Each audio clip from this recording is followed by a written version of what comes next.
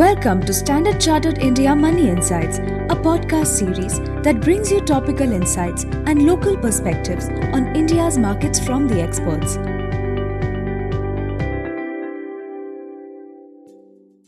Hi, I'm Vinay Joseph, the Chief Investment Strategist at Standard Chartered Bank, India.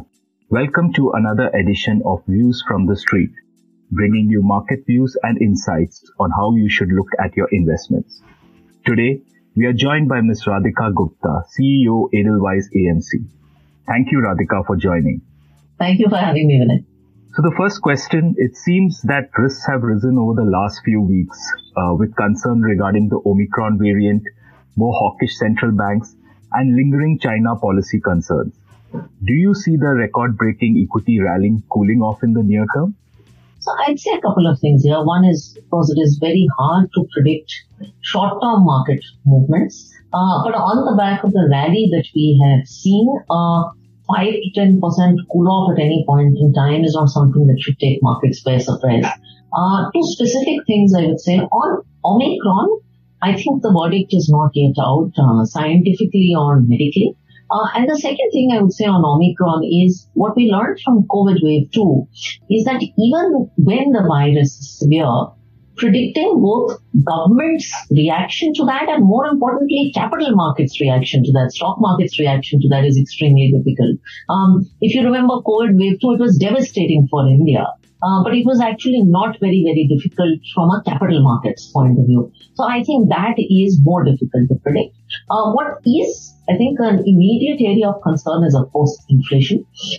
For us, the center point of everything is finally corporate earnings. And if you continue to see inflation in the Indian context, and right now I don't think that number is out of whack, but if you start to see that eat into numbers of companies, a little bit of signs of that, then that could be a cause for concern. I think in terms of US interest rates rising, perhaps it may happen sooner than later, but hopefully if it comes with meaningful growth, it may not be as much of a challenge. But as I said, and I think in a rally like this, a little bit of cooling off is not unexpected and should not take anyone by surprise. Thanks, Radhika. Second question, you have been a big proponent of the hybrid category of mutual funds. Do you think these strategies enable investors to maintain asset allocation given their risk profile? And how should you position it in your overall portfolio? So I'm absolutely a fan of the hybrid category. I think it's an all seasons category. It's a category I personally invest in all the time.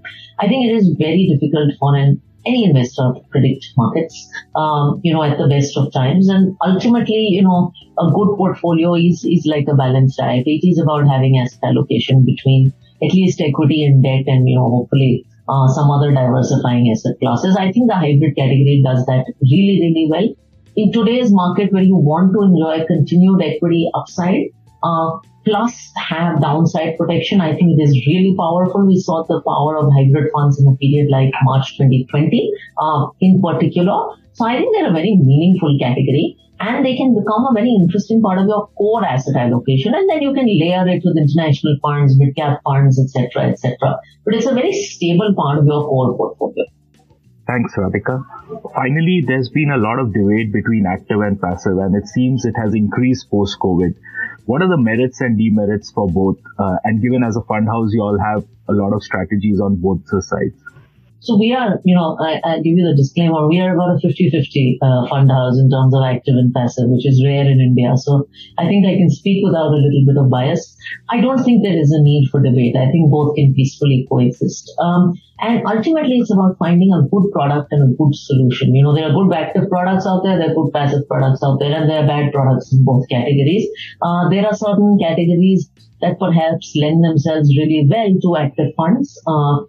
We run an IPO fund, for instance. That's a really bad passive category. You just don't buy every IPO out there. And we run a very large fixed income passive business. And I think fixed income in India is largely meant to be passive. So I don't think there's actually a versus here. And I think that's too premature a debate. Our approach has been, and I think I would tell investors, build good products, focus on your asset allocation on equity, debt. And once you've decided your asset allocation, find the best product to meet your need. I always say, once you've decided the cuisine you want to eat, you can decide whether you want to cook it at home, eat it at an ODP restaurant, or eat it at a 5-star. All the options are there.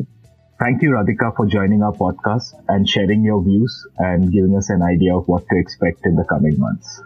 Thanks, Vinay. Thank you for listening to Standard Chartered India Money Insights. Stay tuned for the latest updates and market trends by subscribing to our podcast.